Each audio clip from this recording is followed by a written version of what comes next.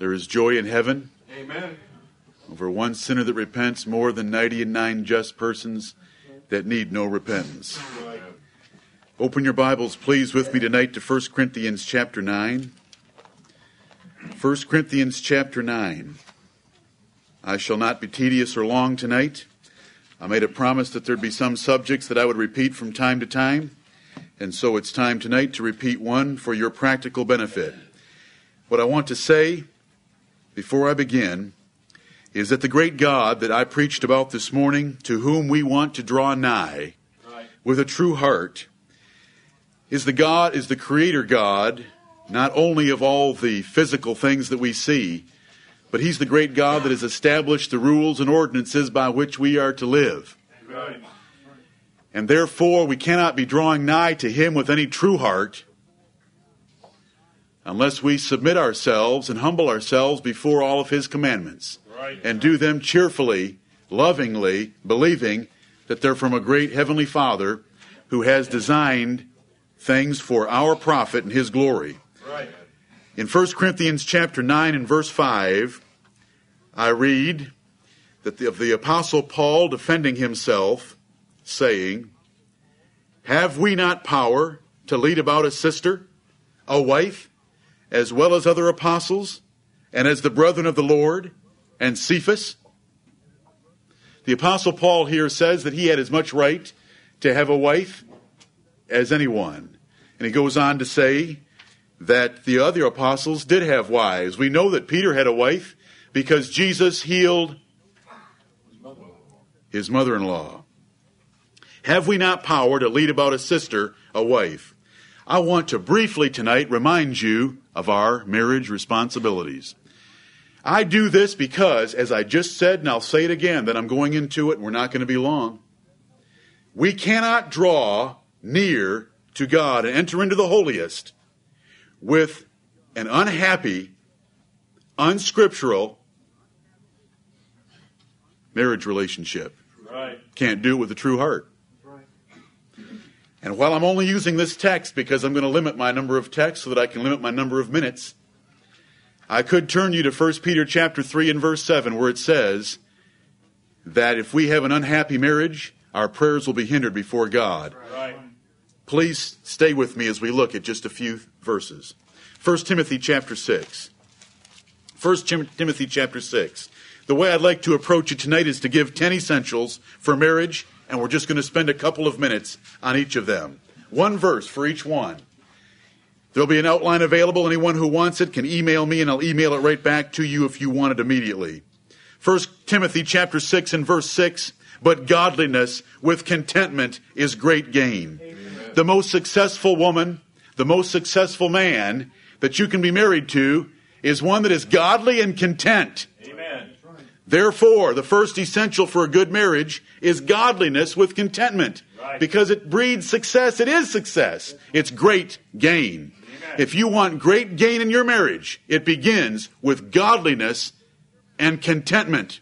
The godliness was preached this morning, and that is seeking God more than anything else. A godly woman will treat her husband the way the Lord says to treat her husband.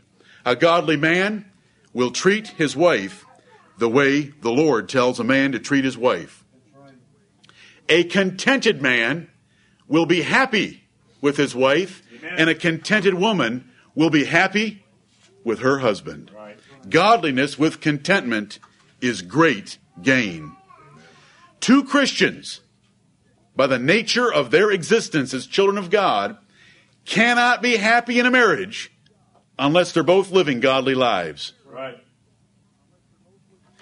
Godliness is the first prerequisite to a marriage. Godliness esteems God's word about everything that's involved in a marriage very highly and hates every false way. Amen. It totally believes God Right. and what He has said about marriage. Not your ideas, not your feelings, not your habits, not your parents' marriage. We don't care about your parents' marriage, and neither does the Lord. What does the Bible say? Right. What does the Bible say? Godliness, according to first, I better not quote verses either. Godliness leads to a happy life. He that will love life and see good days, let him eschew evil. Right. Seek peace and pursue it. That's godliness. And that is a good and a happy life. Selfishness, bitterness, moodiness, anger, defrauding, adultery, and any disruption of a marriage is a lack of godliness. So if we start by seeking the Lord, it is the greatest single thing you can do for your marriage. And really, all the rest of these will fall into place like dominoes. Right. So that it becomes so simple, maybe we just ought to stay here and re-preach this morning and close up an outline on marriage. Because it starts with seeking the Lord. A woman that wants to be like Mary Magdalene and Mary, the sister of Lazarus, who seeks the Lord as her personal companion for life and the portion of her soul forever. That woman who humbles herself before God will be a loving, contented, wonderful wife. Right. Because God the Holy Spirit will be bleeding through her and flaming through her the virtues that make a great woman. A woman who comes in here and sits and goes her own way and has carved out her little niche in life that she's going to survive in until she dies, you're ruined. Men, from her standpoint, but you still have God with you. And if you'll put your whole trust in the Lord, He'll take care of you one way or another. Amen. So you're not ruined at all if you put your trust in the Lord. But I am preaching tonight to couples that both claim to fear God. Amen. So godliness is the first thing. You look at that text right there, but godliness with contentment is great gain. It can be great gain for your marriage if you're seeking godliness first and the contentment that flows from it. Right. Listen to this. What I taught you this morning is the perfect recipe for contentment. I had a brother yesterday that I told this to again because it's so precious to me. I will never leave thee nor forsake thee. Right. Hebrews 13:5. Do you know how those words are used? That we should live without covetousness and be content with such things as ye have, for he hath said, I will never leave thee nor forsake thee. If you have the great God as your personal companion, that's what the verse is saying. I will never leave thee. I will never leave thee nor forsake thee. That's the great God speaking to a sinner. Why would you ever covet anything else? Everything else is just insignificant vanity compared to that. And so the premise is right there, the argument is, if you want to be content, you make the Lord your portion. Nothing else matters. Right. And if a man and a woman will do that, they're going to have a wonderful marriage and they're going to have the blessing of God upon it. That is the first thing. It is the most important thing. If you try to make a marriage by some other means, a more exotic vacation location, are you kidding me? Everyone who's ever tried that knows it's an utter failure. It's ridiculous. If you think it's just going to the gym, or if you think it's just bringing flowers home, or if you think it's just writing cards, that isn't going to make it. Right. It's seeking the Lord. And brethren, I started off with a verse that's become very precious to me, that marriage is leading about a sister. Amen. Because what that does is it blows out all the Hollywood concepts of marriage and reduces it to companionship in the service and worship and love of God. Amen. Marriage takes on a whole new light. And I want to preach it that way from now on. Amen. That you marry someone to provide companionship, to assist you in the worship of God. Right. You have to marry in the Lord or you won't be worshiping God with that spouse. That's right, it's in the Lord. Let's go to the second point, 1 Corinthians 11:9. The first one's the most important, but let's go to the second one. The first one was that godliness with contentment is going to bless your marriages. 1 Corinthians 11:9. The second important thing that God wants you to know and remember is that there are roles in marriage. 1 Corinthians 11:9. Neither was the man created for the woman, but the woman for the man. This text is not popular today. Preachers don't like to preach it because the women don't like to hear it. So it's not preached very much. This is what God says. This is the word of the Lord. Right. This is His precious word. This is a rule for a successful, happy marriage. There have to be roles. Anyone who's been in the military, there certainly were roles, weren't there? Were there privates and sergeants? Were there sergeants and colonels? Were there colonels and captains? And what if they were all equals? What a disaster. There has to be someone that's going to take the leadership, and someone must voluntarily submit to that leadership. And guess what? There's never been a perfect leader in the history of the world except the Lord Jesus Christ. Amen. Therefore, when you submit, of course, you're submitting to the mistakes of the one in authority because that's what God has said to do. Amen. We're all sinners. And so everyone in authority, every husband is going to make mistakes. That does not excuse the woman. This is the verse. The man was not created for the woman, but the woman was created for the man. Every woman should get up in the morning, and after seeking God with her heart, with her whole heart, that God is her portion forever, that she wants to draw nigh to Him, after begging Him to draw nigh to her. Lord, I know what you created me for, and it's to serve my husband. Help me do that today gloriously. My purpose is to serve Him and to be His help. Make me glorious in the discharge of that office. Thank you for showing it to me. Give me the grace to do it. And if every day she would look at her role, it is the most liberating, highest ideal and protected position for a woman is to follow the Bible. If you try to cheat and protect yourself, I promise you, you're going to lose the happiness. God is perfectly wise, and when He ordained marriage, He ordained it for the ultimate, maximum happiness of both parties. Right. If we do it His way. The role is for the woman to be under submission and obedience and to reverence her husband. Let's go to 1 Corinthians chapter 13. We've looked at two things. First of all, godliness. If a man and a woman are seeking the Lord, and I hope instead of 2 spots in the carpet in certain places in your house, that at times there's going to be 4 little dents, close together. Right. You and your wife praying together, seeking the Lord together. Brethren, it's hard, it's very hard to have animosity or a strained relationship with your wife and get down and pray together. That's right. Amen. Do I sound like the voice of experience? Amen. Sadly. 1 Corinthians 13, verse 4, charity suffereth long, and is kind. Charity envieth not.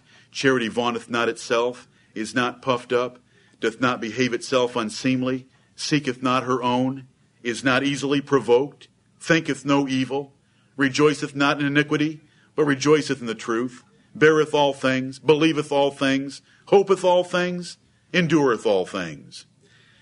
Brethren, don't those words have a nice sound? Don't they have a nice sound? Who cares about their sound? You know, they print them on wedding invitations. They print them on cards. They print them on posters. They put them on e-cards. They put these words everywhere. These words have a precious sense. Right. And the important thing about these words is for us to understand their sense and to do them. Amen. Let's not live the Christian life by taking the Word of God and letting it be a motto for us with just a nice sounding ring. You know, we've memorized these verses and you see them everywhere. Charity never faileth. Well, what does that mean? Who's applying it? It doesn't fail. It doesn't end. But are we going to do it? If a man and a wife were to ever love each other the way of 1 Corinthians 13, 4 through 7, all their problems end now. Right. Amen. How can you have a problem that can get through those 15 phrases of 1 Corinthians 13, 4 through 7? This is the highest definition of love in the universe. We don't need to turn anywhere else. Right. Love of us toward another.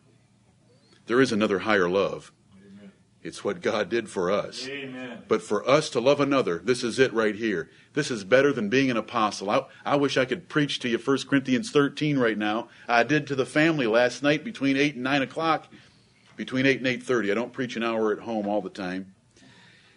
But right here in these 4 verses, this is the more excellent way. Look at the last verse of chapter 12. Where the apostle has been asking, are you all apostles? Are you all prophets? No. That's only a very select, small, exceptional minority. But there is a more excellent way to serve God than being an apostle. And it's harder. It's treating other people the way these 4 verses describe. If a man and a woman were ever to take the time and the commitment before God to learn these 15 phrases, to understand them, and to treat one another that way, all their marriage problems end. Right. Most of the time I have to say I don't have any short solutions for your problems. This is one. This is love. And if you were to treat your spouse this way, your problems would end. Brethren, instead of some superficial effort at improving your marriage, of going out to eat or having candles at home, and I'm not criticizing those things, I'm just saying that they're all vanity relative to the importance of these 4 verses right here. I don't have time to preach the verses, though. You're going to have to go review them. You're going to have to get tapes on them or an outline on them. I will help you. If I see zeal of anyone toward righteousness and godliness, I will be your little energizer bunny that will get you anything you need, because I am your servant. But I want to tell you, marriage essentials: godliness with contentment. The woman was made for the man. Every marriage requires the woman realizing that God created her to serve her husband. Third, love. Both husband and wife loving one another this way, right here. It is not some romantic feeling. It is not a warm and fuzzy feeling. It is not romance. You must do this toward another person. There will never be romance. If you have feelings toward a person without this, it is pure lust. And you can get that with anyone, anywhere, anytime. That isn't love. Love is this right here. Giving and serving and helping and bearing with and putting up with and suffering with another person. Because we're all sinners, there's a whole lot of suffering involved. But if you have the right heart and you have a godly spouse, there's going to be less suffering than there was before. Amos chapter 3. Told you I wasn't going to be long. Amos chapter 3. I've shown godliness. What is essential for us having good marriages? Godliness, the proper roles, the proper love. Everyone wants to know how to have a Song of Solomon marriage. You don't get a Song of Solomon marriage by playing Mariah Carey 25 hours a day at home. You don't get a Song of Solomon marriage by playing Elton John 25 hours a day at home. You know, the love songs of Elton John. Listen, Elton couldn't figure out that there's a difference between men and women, or maybe he did, because he chose men over women. Now, what good is that going to do? You say, but I like his music.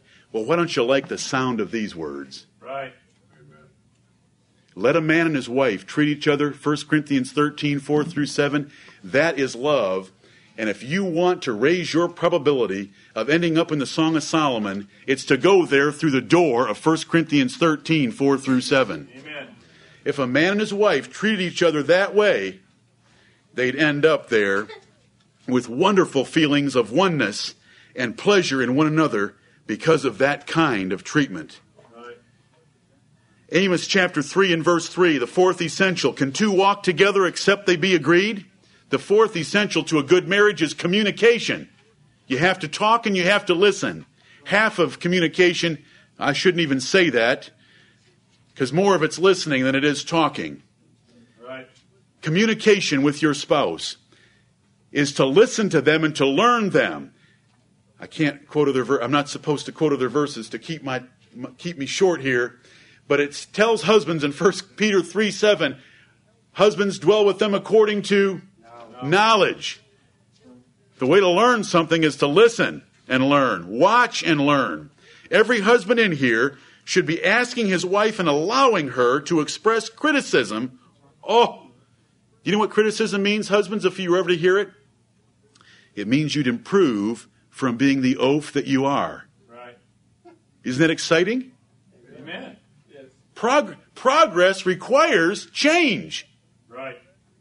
Change means that you were doing something wrong and now you're going to do it better. That's communication. Listening and improving. And coming to an agreement on everything. Everything. You say, how can two people come to an agreement on everything? One was raised in one state with one set of parents. Another was raised in another set by another set of parents. I don't care if they were separated by national boundaries and even continental boundaries. Because there is one easy way to come to agreement. Right here. Amen. If everything is communicated about kindly, thoroughly, gently with one another, but always coming back to the Word of God, total agreement should exist between two people in a marriage. Right. That's number 4. Can two walk together except they be agreed? No. Two can't walk together except they be agreed. It doesn't work. So the communication is to listen and to speak, to open up. You can't hold that bitterness inside, and it doesn't mean to unload and slash your spouse with all the venom that you've been hiding for years while you've been sinning against God. That's not what I'm talking about. But it doesn't mean to hide it. Open up.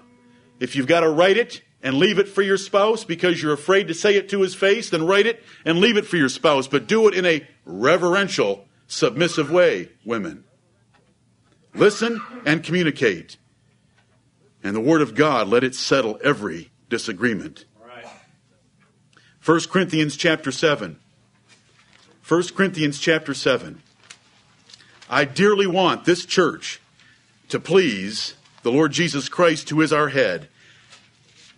You may think, some of you, that I'm being dramatic or almost jesting when I say I want the Lord to wait for 10 o'clock and 6 o'clock to arrive. I am not jesting, and I'm not being dramatic. If we're gonna aim for being less than the best, we don't deserve to be His saints. Amen. We should be willing to give Him everything to be the best. If He can ask Peter that, He's asking us that.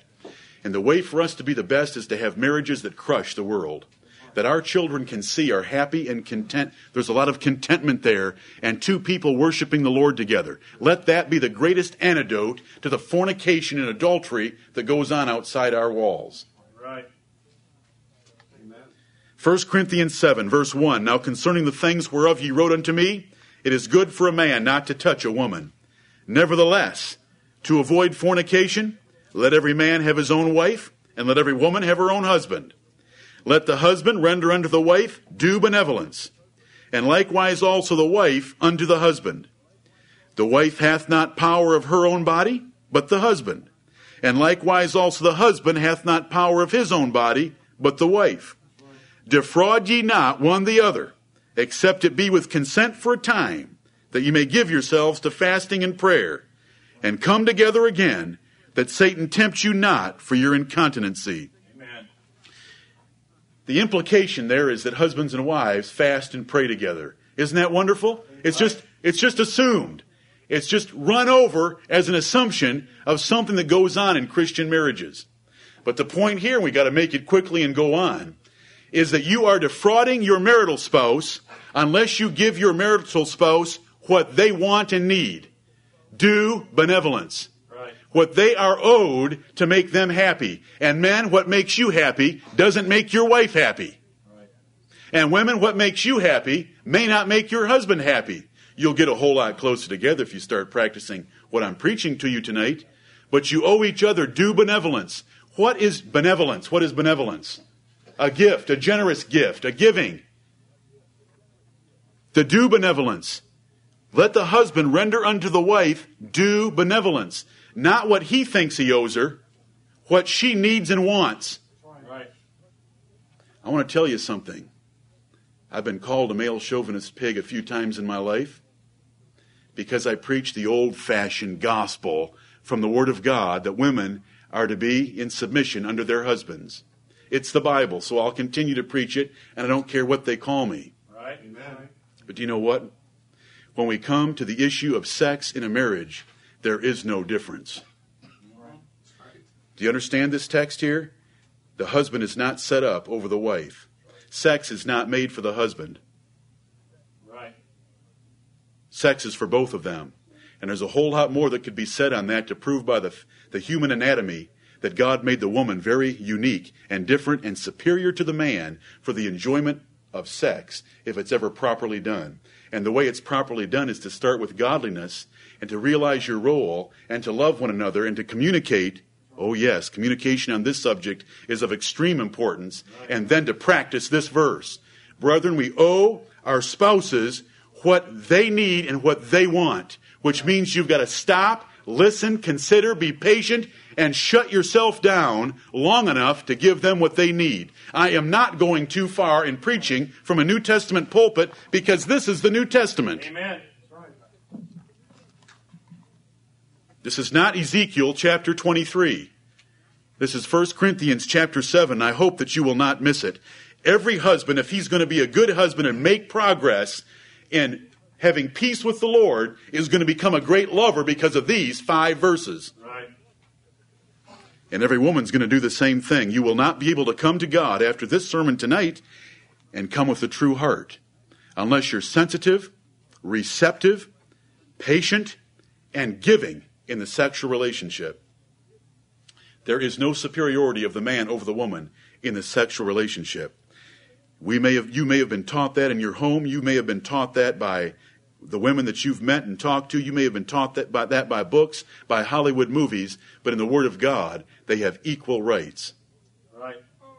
1 Peter chapter 3 and verse 7.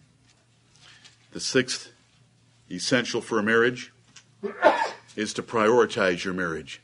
How important is your marriage to you?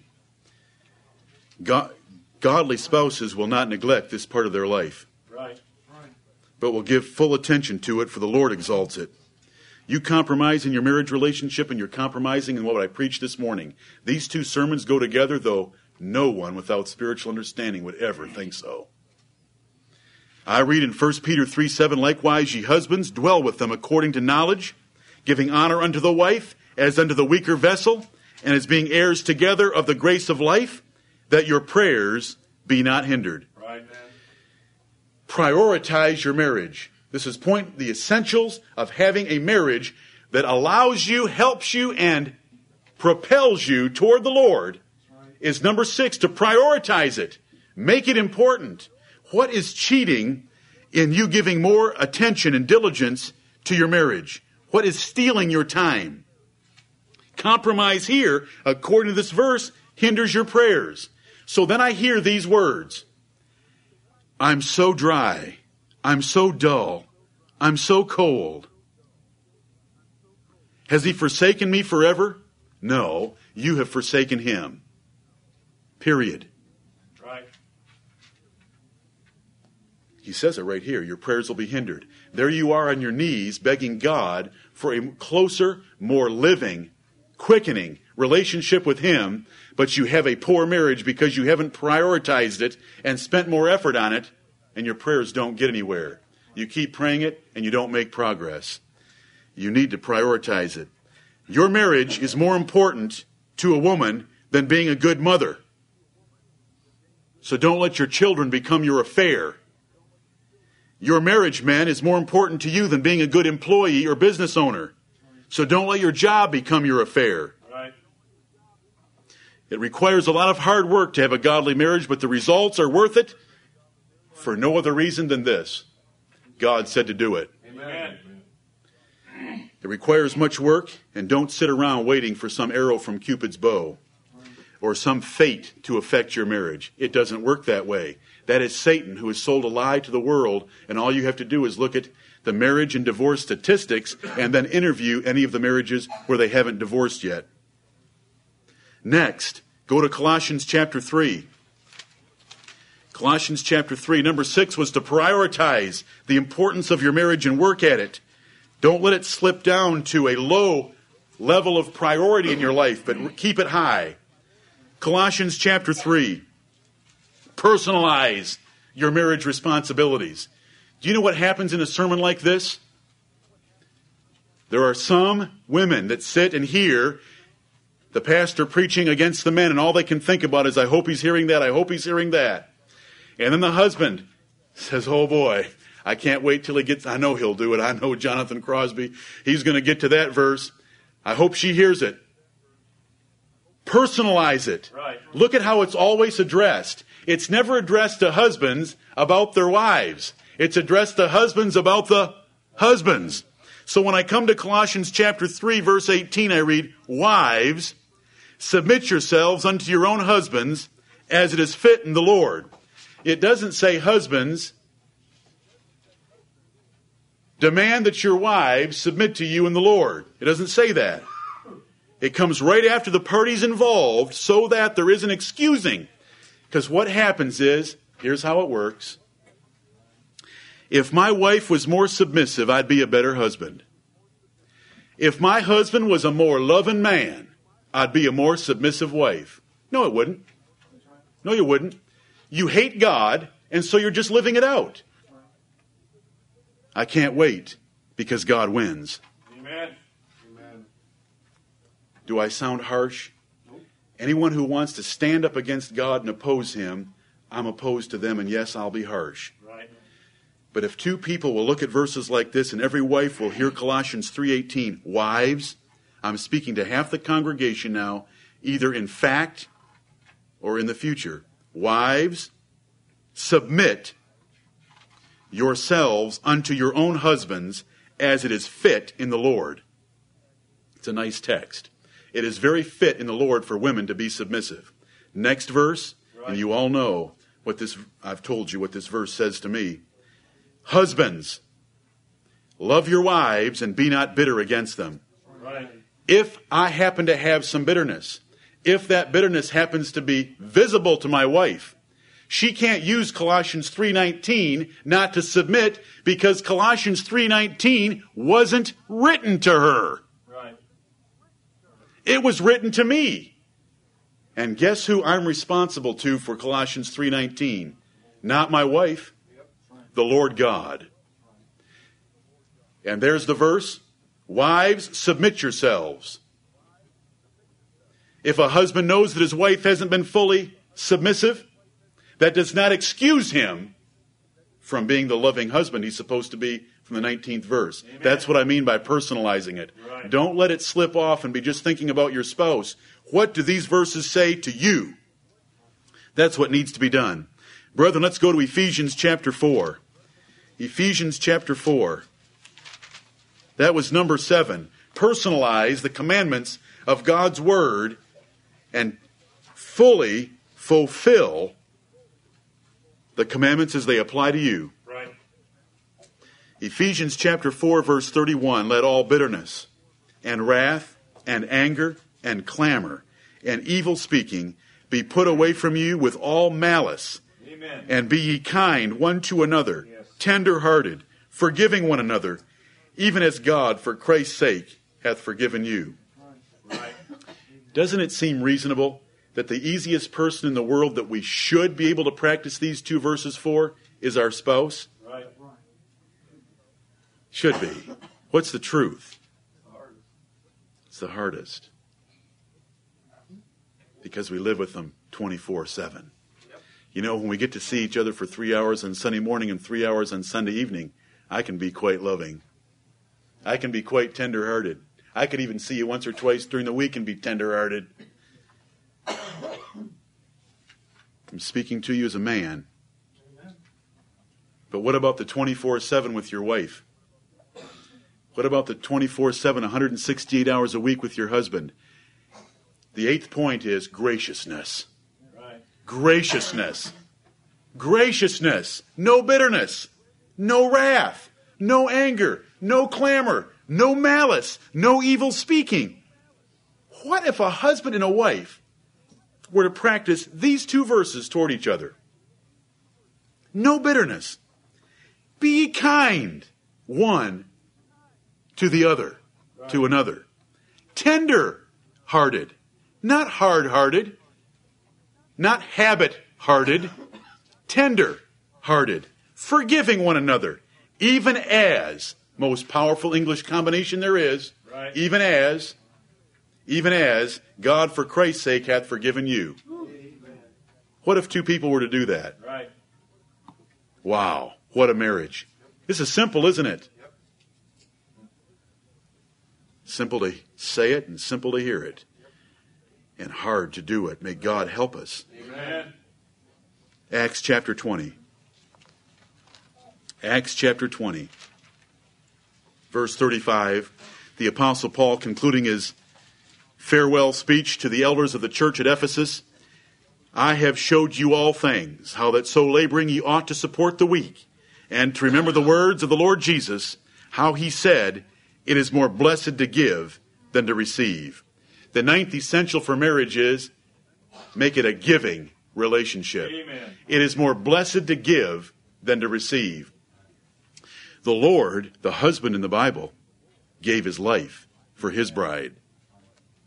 And that is set forth as the example to us in another passage of Scripture that we're not going to turn to. But right here it says it's more blessed to give than to receive. Anyone who's ever truly tried this verse knows that it's true. That's right. Now, whether you've tried it and you don't think it's true, guess what I think about those thoughts? I won't say it. They're vain thoughts. Thank you. I hate vain thoughts. Right. Psalm 119, but thy law do I love. Amen. Jesus said this. If Jesus said it, it's true. Amen. And for those of you who love the Lord Jesus Christ and trust his word and have tried this, it is true. Right. It is more blessed to give than to receive. Now, what if two parties in a marriage both heard this message and they said, man, I love that ninth point. Wow! I've forgotten that those words are in the Bible. I thought Abraham Lincoln's... Oh, I won't use that down here. I thought George Washington said that. No, Jesus Christ said it. Look at all you rebels looking at me. Jesus Christ said it. It is more blessed to give than to receive. Amen. Two parties are sitting there, not elbowing each other, not writing each other notes. Did you get that? They hear me, and they commit themselves. I am going to be the giving one in this marriage. Right. I am going to give. They're going to get out in that car, and it's going to sit there all night. The husband's going to say, I want to take you out to eat tonight. The wife's going to say, I want to take you home and fix you a meal like you haven't had in a while. No, the husband says, I'm taking you out because I am going to give tonight. Oh, no, you're not. And they'll sit there all night. Well, until one of them decides that they could get a room here. That's giving. You know what we're doing instead? What can we get? I'm not getting enough out of my spouse. I'm not getting enough. And guess anybody that says that thinks it or has those feelings in their heart. I can tell you about their marriage and I can tell you about their soul. They are incredibly unhappy. Right. What can I give for that person that has irritated me for 20 years? What can I give to that person that has irritated me for 20 years? Now, if you got through point number 8, you're already over the irritation because you forgave them as God for Christ's sake hath forgiven you. And then you come to verse 9. It is more blessed to give than to receive. Last verse, Revelation chapter 2.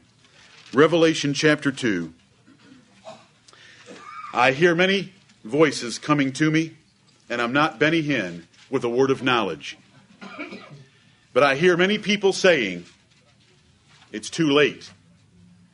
There's too much damage in my marriage. It's too long gone. The habits are in place. We're in a rut. We've lost what we once had. There's no way we can get it back. I've got your cure. It's the restorative essential of marriage, Right. that a marriage can be restored.